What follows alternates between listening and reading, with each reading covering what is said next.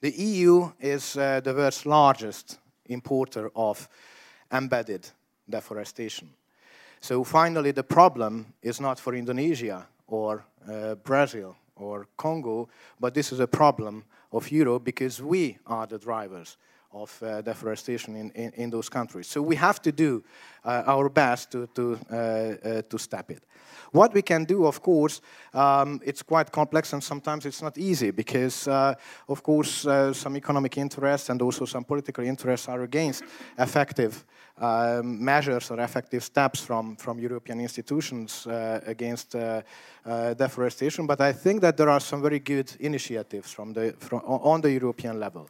Just it was already mentioned that the recent palm oil report, which the ENVI committee adopted at the beginning of March, which is 40 pages, quite huge report on palm oil production, is an important step ahead. But also, it's not only the new regulation, and of course this report is not a legislative action, so we need an action plan and some legislative measures after the report really to implement what is included in the report.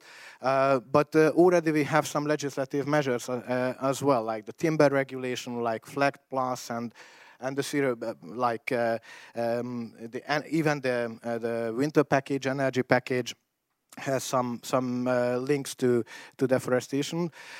So what we have to do, first of all, to keep in mind the existing regulation and to do our best to implement it, because sometimes the problem is not only the lack of proper regulation. We need it, and I hope that in palm oil production, this report will be continued, and we will have some legislative actions as well.